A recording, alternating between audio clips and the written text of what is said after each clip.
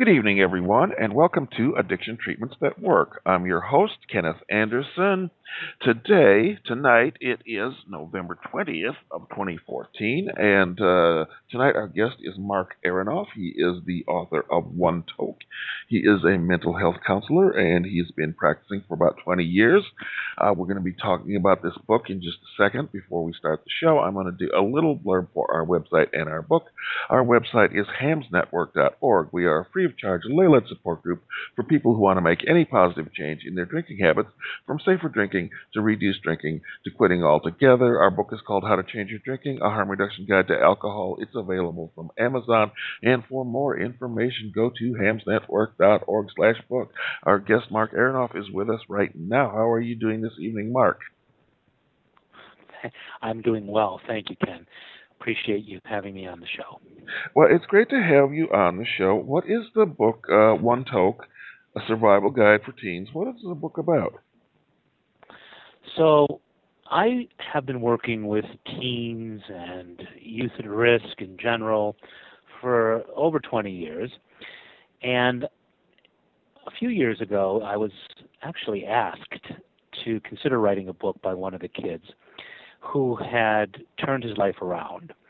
And this particular teen was smoking marijuana and continued to smoke marijuana. But what he suggested was, Mark, there's nothing out there that actually addresses the fact that we do smoke, and if we choose to smoke, how do we smoke in a manner that is smart? And what I mean by smart is reducing risk. So the idea came to my mind to address a book to both parents and teens in a manner that's very readable, addressing the fact that some teens, many teens in fact, will choose to try and smoke marijuana on a regular or semi-regular basis. The book itself addresses this topic of teens smoking pot, and I broke it into chapters that really looked at what it means and can we talk about it in an authentic way, smoking marijuana in a manner that reduces risk. Mm-hmm. Have you gotten any flack from anybody about this since it's been out? Well, it's a good question. This book has been vetted, or I should say I have offered many of my colleagues to read the book. You have a copy of the book. You've seen it, I imagine. You've glanced through it. Mm-hmm. And the vast majority of professionals that I'm showing it to, as well as parents in general, are giving me very positive response. Clinicians, that is counselors and psychologists and doctors, find the book supportive of the argument of let's create authentic dialogue with our teens.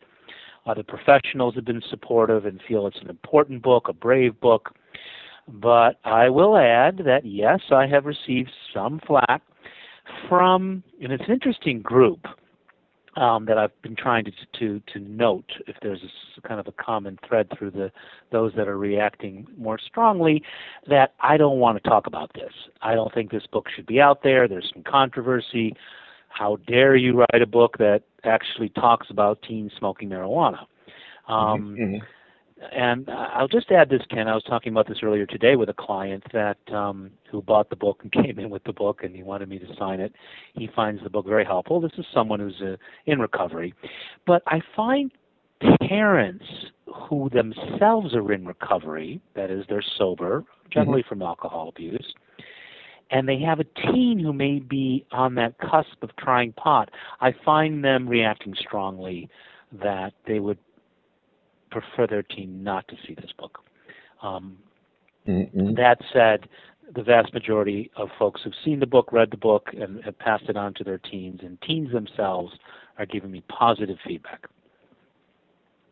That's very interesting. I've always wondered if that group of children, children of recovering alcoholics, recovering addicts, I often wonder if they're at high risk because of rebellion factors, and I've never seen a study on that, but I've always suspected it was a possibility. I haven't. It's an interesting. I wouldn't have questioned that niche, and it's interesting that you're bringing up that very question now.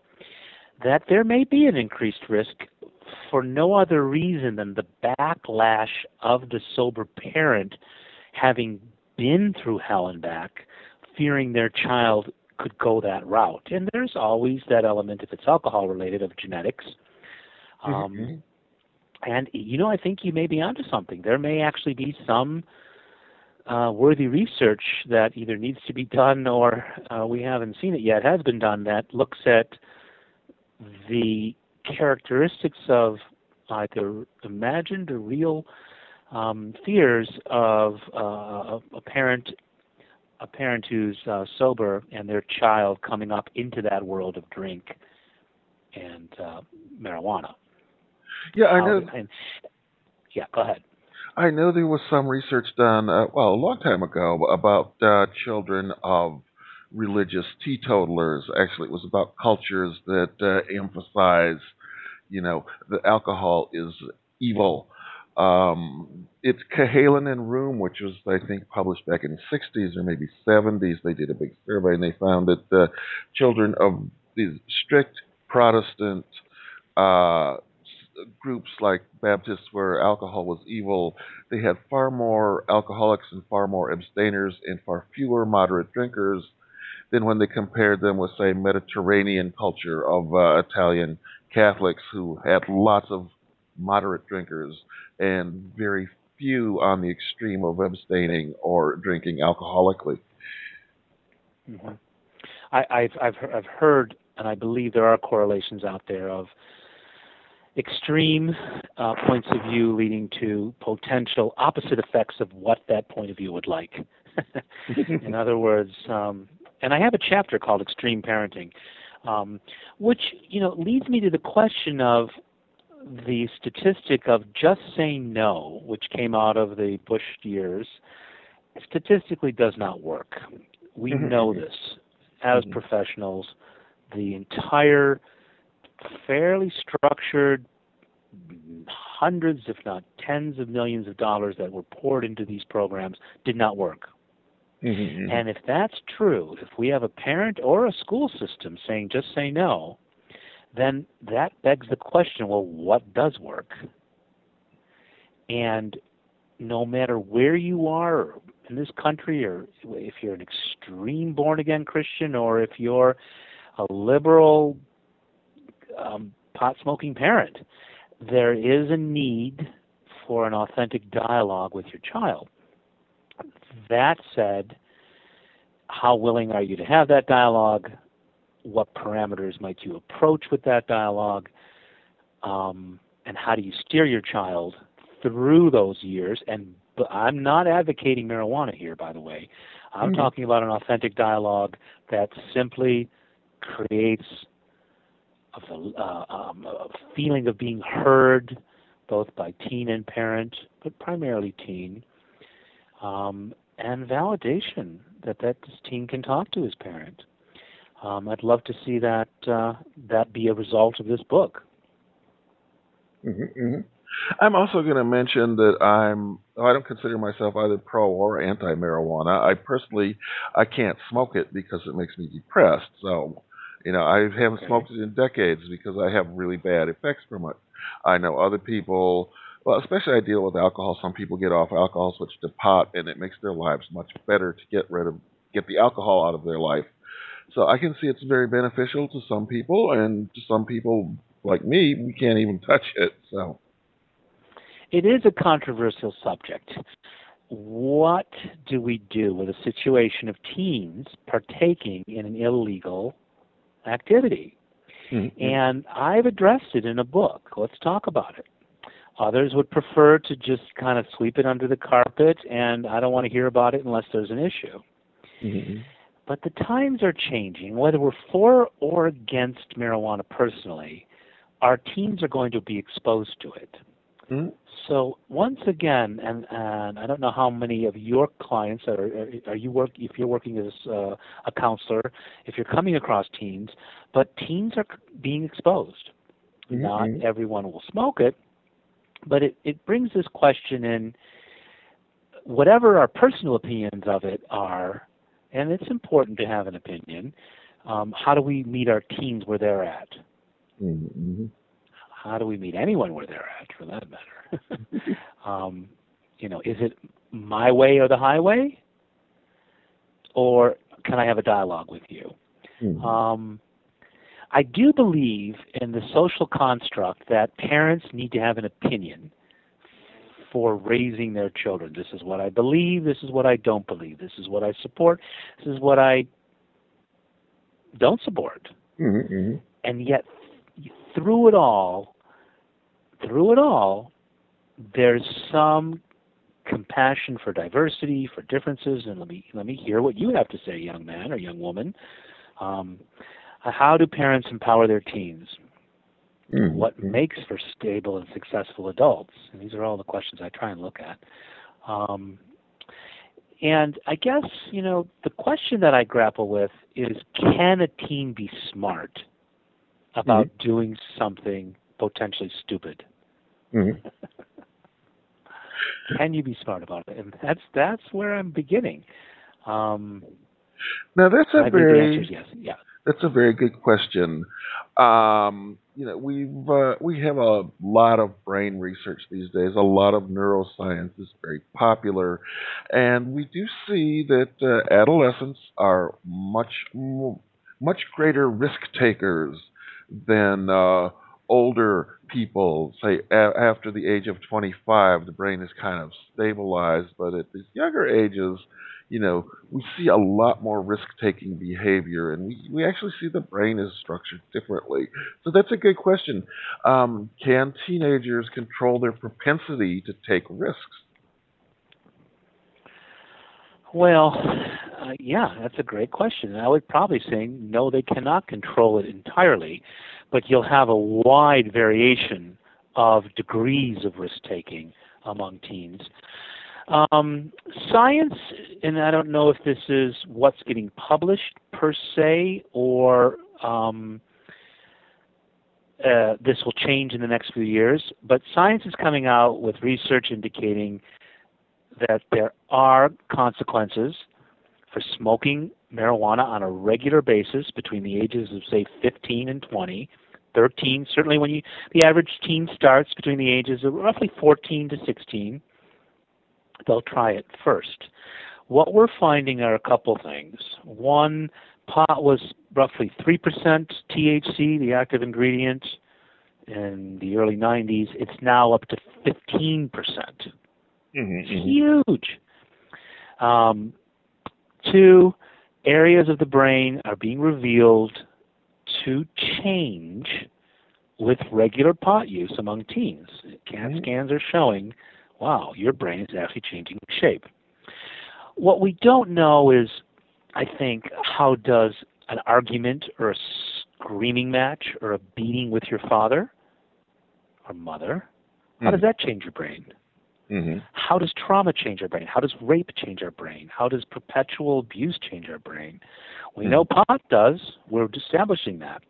My big questions are, okay, relative to the other factors of growing up in life in general, but, well, how does that change and our brain shape? And how does the brain come back to normal? These are all questions of anyone who's in recovery who has a propensity in adult life to either regress. These are generally circumstances at an early stage in life where our brains were wired due to trauma and we react into adult life. Mm-hmm. Will these be the same consequences of teens who smoke marijuana early in life? Will they have motivational problems later in life? Is it a cause and effect? That is not clear. Mm-hmm. But what we are seeing, and I want to address it, is that there's risks, particularly, I want to add this, with a history of mental illness in the family, with a history of schizophrenia. You want to think twice about smoking pot. But that said, yes, you kind of addressed another issue, is can teens control their kind of impulsive risk-taking behavior? And then I kind of jumped to the fact that, well, the brain is changing while they're doing that. I think there's room for adaptation. Some teens are more mature than others. Some teens are followers. Some are leaders. Some will try it once and never do it again. Some will try it once and smoke rarely or sometimes socially. Others will try it once and smoke regularly. Others will try it once, smoke regularly, and move on to harder drugs. Well, I guess another way to rephrase this that might be better is what are the best strategies to help teens control their propensity towards risk taking? Well, that's a great question. So first of all, that question pretty much presupposes what I'm going to say is the need for an mature adult in their life who can steer the ship. Whether it's a mother and a father, or just a mother or just a father, someone needs to be steering this vessel. Okay? So, what's the best thing? Number one, someone's present in this teen's life who's a significant influence on them. Now, two, this significant influence must be in some manner positive. And it doesn't have to be, by the way, a direct caregiver. It could end up being a teacher. It could end up being a counselor. But someone, let's just say for now it's a parent. And what do I mean by positive? That I can talk to you. I respect you. Who you are as a person and I'm talking about the teen looking at his mother or father or caregiver. I trust you. I'm safe with you. And I can talk to you is huge. I have a friend whose teen got in some big trouble with alcohol, and that teen called that mom 3 a.m, Mom, I need your help. Because that teen felt like that mom would be there through thick or thin. It was okay to call at 3 a.m. Mm-hmm. I hope every teen feels that way about their parent, Mm-hmm. There were consequences. I thought it was great. This particular parent had hauled the entire group of teens that got in trouble and their parents into a powwow. How's that for a resolve? The parents and the teens all got together and they kind of looked at what happened. Great Mm-hmm. follow-up. Mm-hmm. Consequences followed as well. And long story short, that teen went on to college and is now thriving. But to answer your question, you need an adult in that picture, in that teen's life, not just in the periphery, not just, a roof over that teen's head, but someone who's there, who had years earlier prepped this teen. You can talk to me, I'm here. All things equal, the teen may or may not rise up to accepting that parent, but that parent's there. Mm-hmm. Mm-hmm. What do you think? That sounds good. That sounds good to me. Are there any specific strategies that parents should use when talking to their teens? Any things that work better than others? Well, I think with teens, it's tricky because, again, what I find with teens, first of all, in general, is the parent must allow for a certain amount of rebellion. In fact, it's a natural part of the evolution of the teen coming into an independent identity. So hopefully one strategy is the parent has a certain understanding of what it means to be a teen. I think one of the most important strategies is to be able to communicate, talk. Can we use words? Whether that teen likes it or not. Now, I'm not talking about a parent pandering to the teen, tiptoeing around the teen. I'm talking about a strong, direct, authentic, yet calm, sincere, and validating voice. Mm-hmm. So one strategy is be aware of your tone when you talk to your teen. Mm-hmm. What is your tone? Are you accusing? There's certainly a time to get upset. I don't mean to hold your emotions in check every second as a parent, but I think one of the most powerful strategies, and this would have been prepared before teenage years, is that there's a parent there who's independent and unique enough not to be reacting to everything the child's doing and taking it personal. So I can talk to my child, I can address his or her issues in a manner that's both firm, directed, and giving direction, as well as trying to understand. And maybe this is another strategy, which is, can you understand or listen, whether you agree or not, hear your teen's point of view? Mm-hmm. Can you somehow empower or validate that point of view Mm-hmm. while you're steering the ship? Mm-hmm. I think the strategy of communication is probably one of the biggest. I think a big part of this book touches upon an authentic dialogue. I'm talking about, I pretty much spell out what many teens do, how they buy their pot, where they hide their pot, their secrets and their lies about pot. Well, Mm-hmm. what if as administrators and parents we were to approach it from this is what you're doing, let's talk about where you're at, Mm-hmm. Mm-hmm. as well as what I would like you, where I would like you to be at. Mm-hmm. I was talking at a book signing the other day, and one of the kids had come up to me and said, we're pretty much told not to do it. Don't do it. Don't do it. Mm-hmm. And we do it anyway. So I wonder who's talking about, well, if you are going to do it, let's talk about how you're doing it. I mean, Mm-hmm. that's kind of the taboo subject, isn't it? Mm-hmm. I mean, Now, who wants to talk about how you're doing? Yeah, go ahead. what if the parent also smokes pot? Is it all right for the parent to smoke with the teenager, or is that a bad idea, or what do you think of that?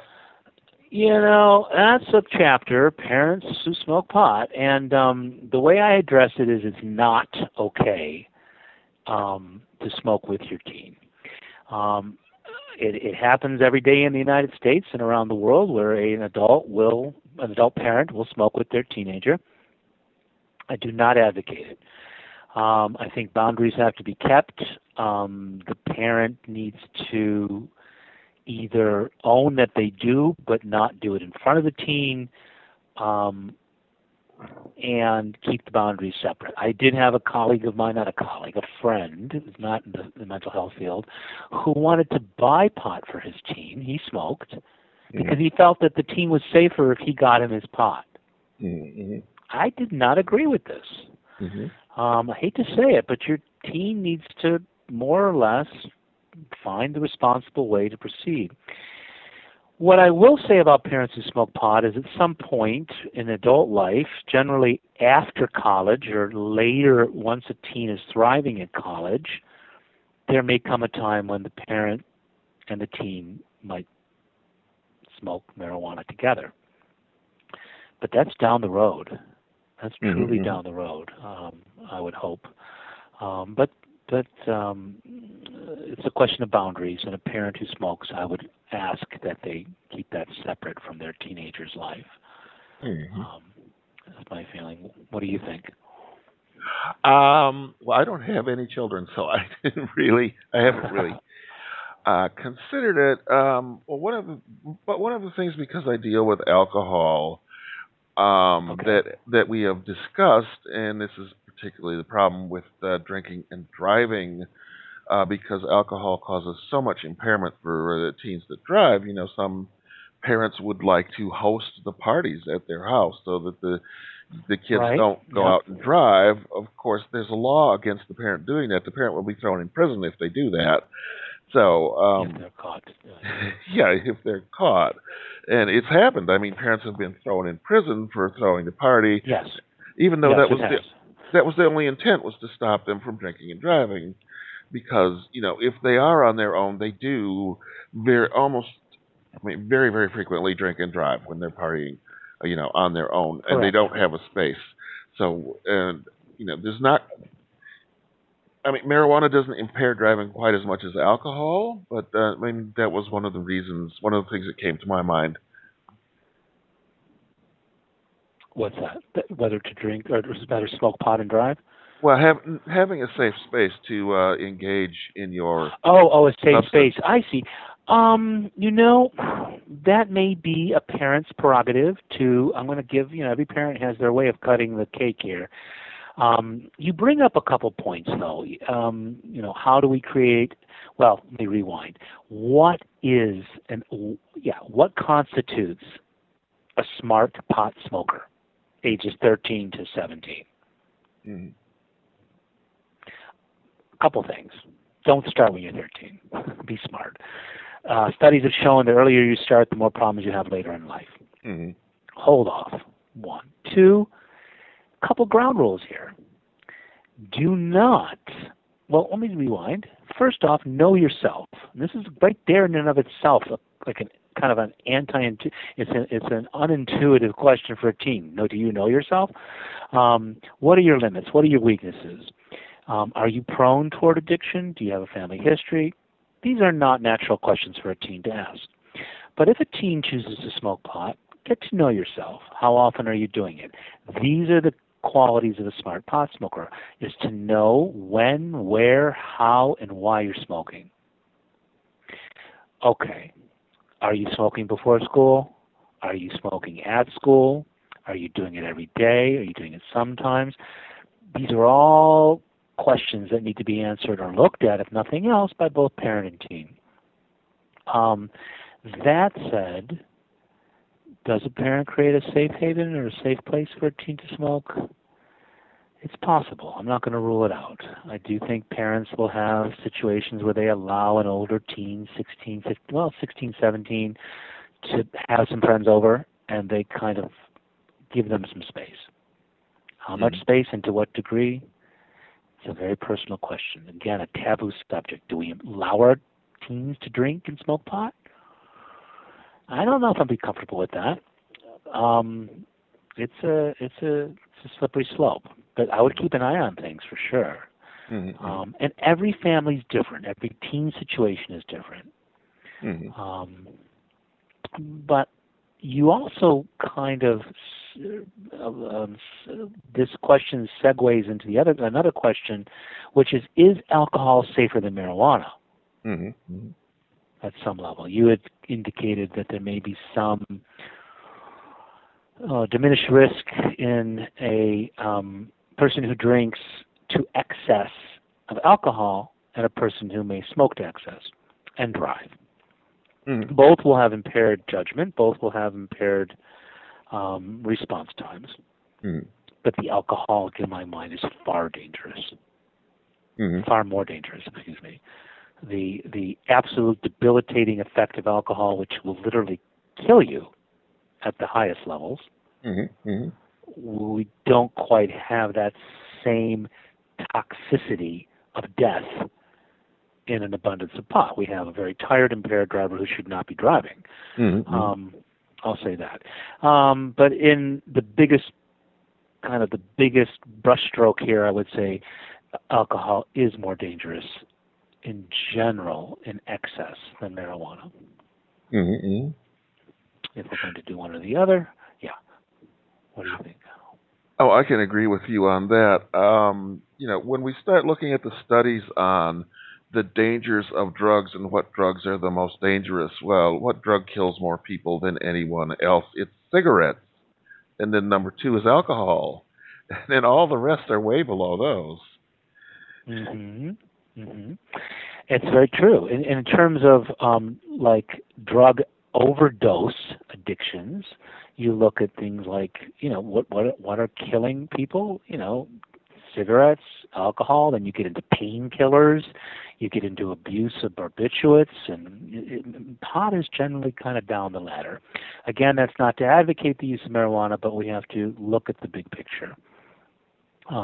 But your work with alcoholics, you've seen the devastating effects on families and individuals of alcoholism. Oh, I'm sure. Absolutely. Alcohol is a very dangerous drug. That's why a harm reduction approach, great caution is needed if you are going to drink alcohol. You should be careful. You should be planning ahead.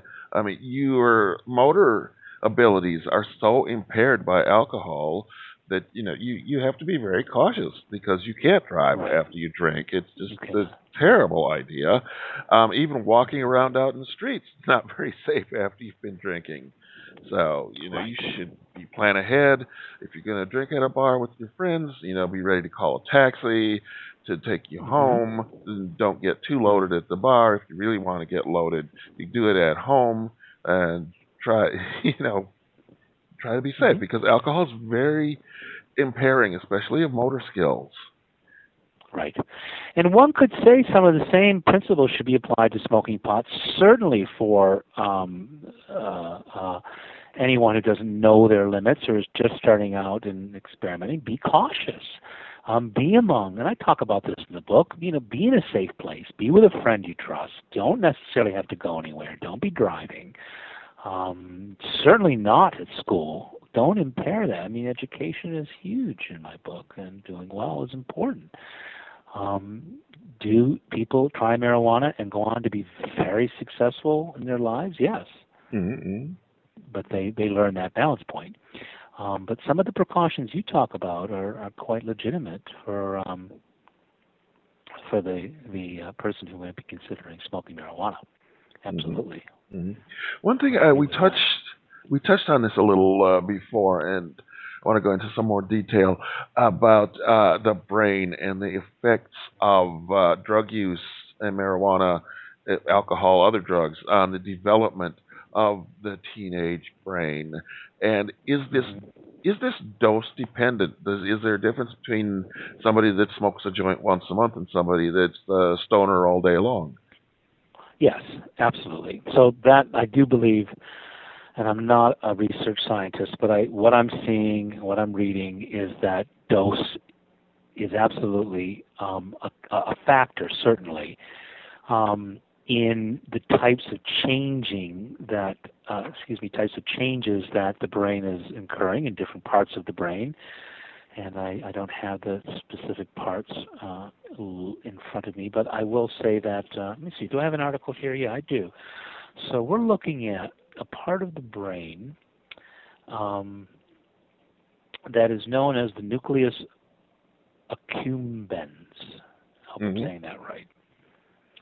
It is at the core of motivation, the core of pleasure and pain. And what they're noticing is that it has smoking pot in quantity has an impact on developing brains, more so than previously thought, on this particular region of the brain.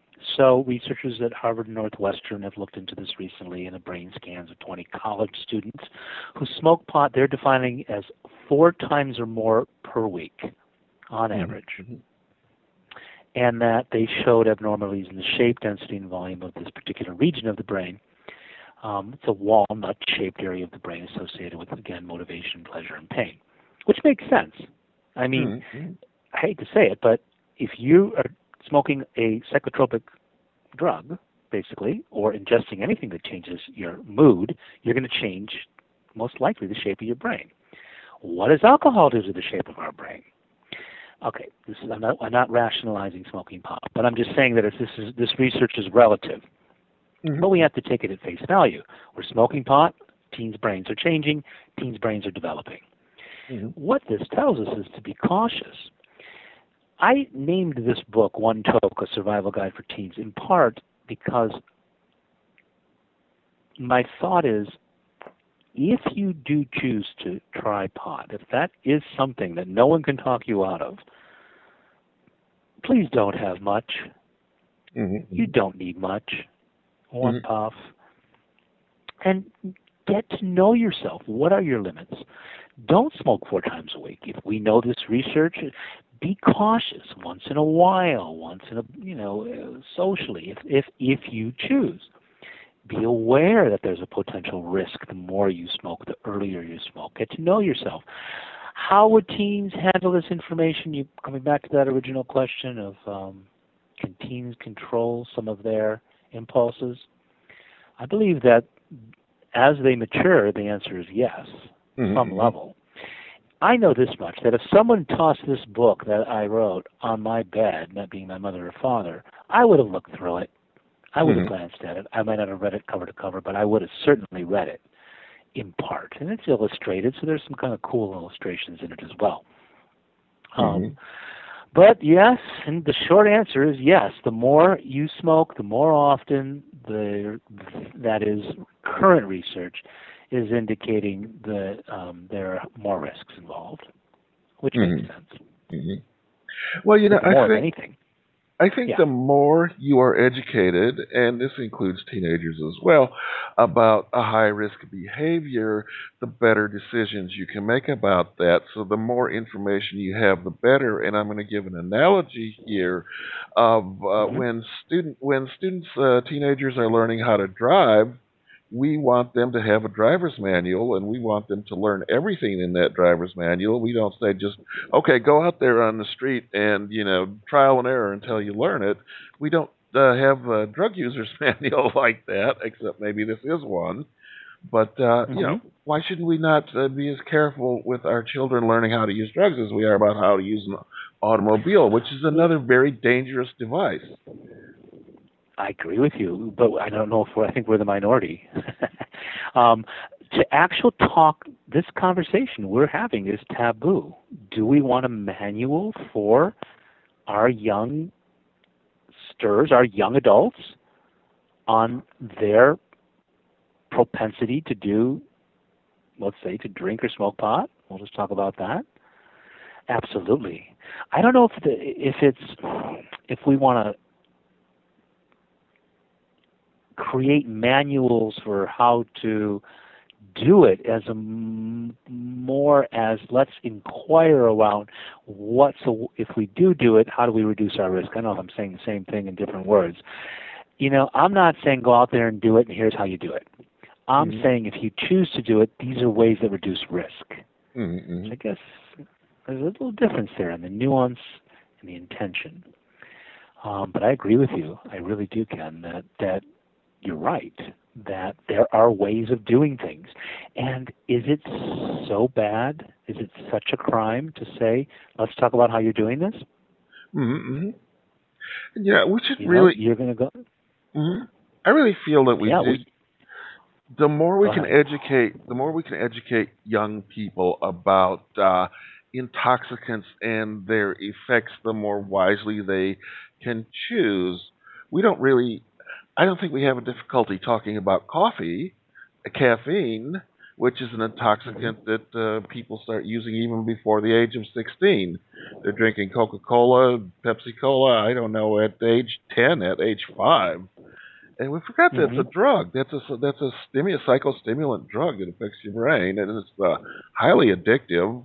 I could not quit coffee for a Hmm. month right now.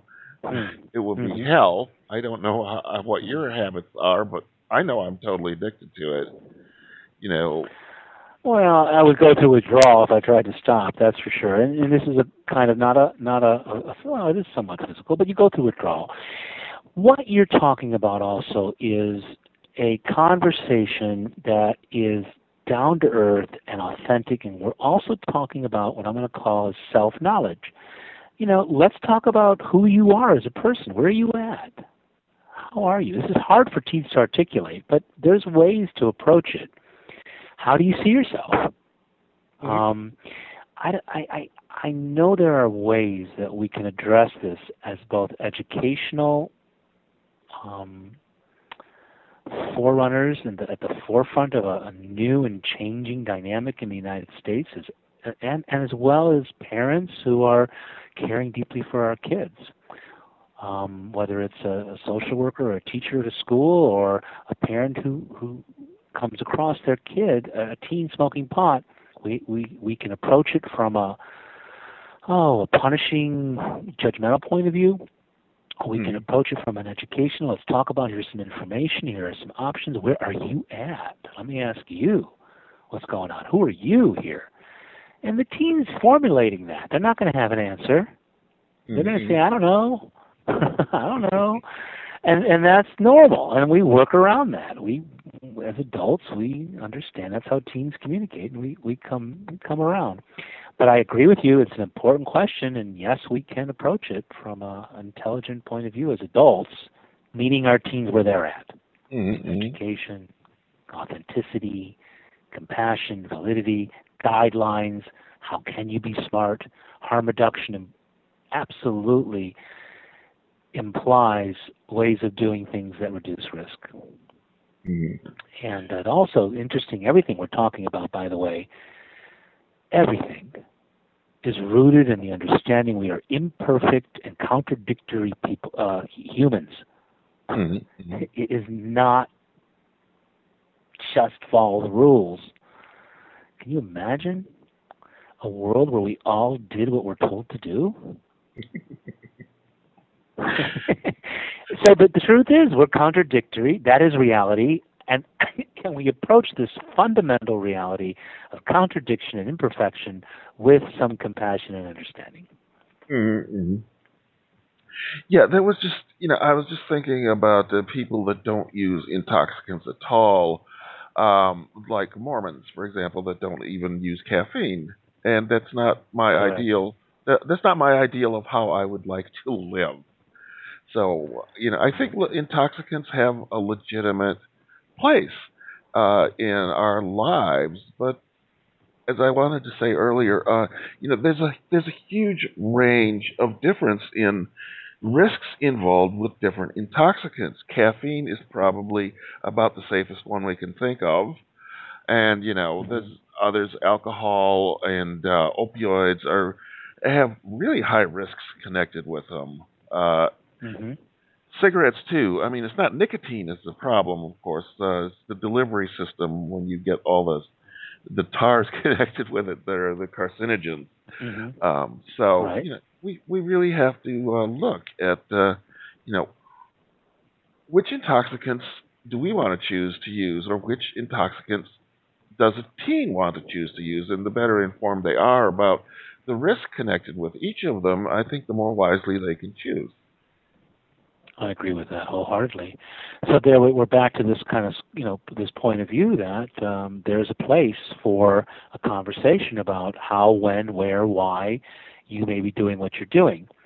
Um, One thing we haven't really touched upon is the potential for abuse in family systems that leads to the abuse of drugs. Mm-hmm, The cause and effect of a dysfunctional mother or father that is not able to demonstrate what I'm going to call compassion, and for whatever reason, um, from their own world of having been brought up in dysfunction, but they carry it through from generation to generation, which perpetuates this world of somewhat unconscious addictions that lead toward the truly most dangerous of drugs and behavior. Um, mm-hmm, it's a little different subject. I'm not necessarily addressing the deeper socio implications here of dysfunctional and potentially life-threatening family systems, but I'm addressing the family system that can buy a book, talk about an issue, have the means to listen to your podcast, or do some research on their own, think forward, and choose to have a communication with their child. And it may be cleaning up a little bit of the mess that was made from their own upbringing. And there's, mm-hmm, again, I come back to nothing wrong with saying I'm sorry if you made a mistake, right? mm-hmm, mm-hmm. As a parent. But there are drugs. We definitely need to pick and choose. There are drugs that will like alcohol, will kill you in abundance. Absolutely, absolutely. Mm-hmm. And another question I just kind of I'll just briefly touch upon is a notion that I have. I say it in the introduction of this book. I call it "Don't Read This," hoping teens will read it. Is I talk about how Americans in general we lean toward an abundance and a kind of over. I don't know. We just do it overkill, whether Mm-hmm. it's drinking or drugs or something else. It's in Europe where there's plenty of problems. There is a certain maturity toward drinking and drugs where it's not as excessive. I believe Mm-hmm. this. I've seen this in my own. I lived there for 6 years, and at least in the early stages, I may change as adults where it becomes just as excessive as us. But teens are drinking legally at the age of 16 in Germany. Mm-hmm. Um, there's a maturity in France where it's not a big deal to have a glass of wine. There's a sense that we don't have to get um, effed up to enjoy ourselves. Mm-hmm. And I think sometimes, I don't know if American teens are growing up with that. I'd like to think it's better than it used to be in the 70s, 60s. There's a little more restraint going on. I believe that. but there is this element of you know, can we know ourselves enough not to drink too much, not to smoke too much, Mhm. let alone go on to harder drugs. Mhm. Yeah, there's actually a huge amount of research on this very topic, and Stanton Peele reviews lots of it in various books that he's written. But we Mm-hmm. see the Mediterranean culture, particularly in Italy. I mean, people typically have a couple glasses of wine every day. Nobody gets drunk. It's very socially unacceptable to be intoxicated, and then we can move Mm-hmm. up more into Northern Europe and, well, look at Great Britain and Ireland. Getting shit faced is really much of the norm there, and it's abstain or get shit faced, and it's not this relaxed culture. Uh, the the culture you're brought up in has huge effects, and I mentioned Cahalan and Room study earlier, and this was in the United States. And as I said, it was a long time ago. People were much more concentrated in neighborhoods, but they could look at Mediterranean neighborhoods, Italian neighborhoods, and see these same European drinking patterns going on there. And in the Irish or British neighborhoods, they also saw the same patterns of, that they saw in the UK. So definitely, culture has a huge impact, and it's very well established by the research studies. Mm-hmm. Mm-hmm. I would agree. Absolutely. Culture is huge. And I lived abroad for about 6 years, and I agree with much of what you're saying just from empirical evidence. It was a, I mean, interestingly, I was in Ireland as well and saw more. I mean, I saw a baby's bottle with a little bit of whiskey going in it. Hmm. That was the first. But I like to think that's changing as well. But culture is huge. Culture is huge, and you know, and our culture, the American culture, is unique in its own way. Hmm. I think we're known for big and brash and assertive and often excessive, which could be true of any culture. I don't mean to say that it doesn't exist everywhere in the world. Um, but America is unique, and Hmm. our problems are unique. And to the degree to which our problems exist, they're unique. And it'd be nice to see some teens reading this book and parents. Interestingly, I'm finding parents are purchasing this book for their teens. I don't know what teens buy these days, but parents, some grandparents who have inherited a teen for whatever reason, that's I'm seeing this book purchased and then handed to the teen or given out to the teen. I noticed some schools are purchasing it. Controversy or not, the book is making its way into the homes of our teens. Speaking of which, is this available as an electronic book or just in paper? No, it's both. That's a good question. Okay. So it's available on iTunes as well as Amazon in the digital format. I believe it's around $7 for that format, and it's available as a paperback as well on Amazon as well as iTunes. And most bookstores will have it for you as well. Barnes and Noble carries it. Hmm. So the book's out there, and it just came out October 10th. So we're just trying to get the wheels greased. You know how it goes with writing a book. You want to get the word out as best you can. Hmm. Yeah, And I very much appreciate.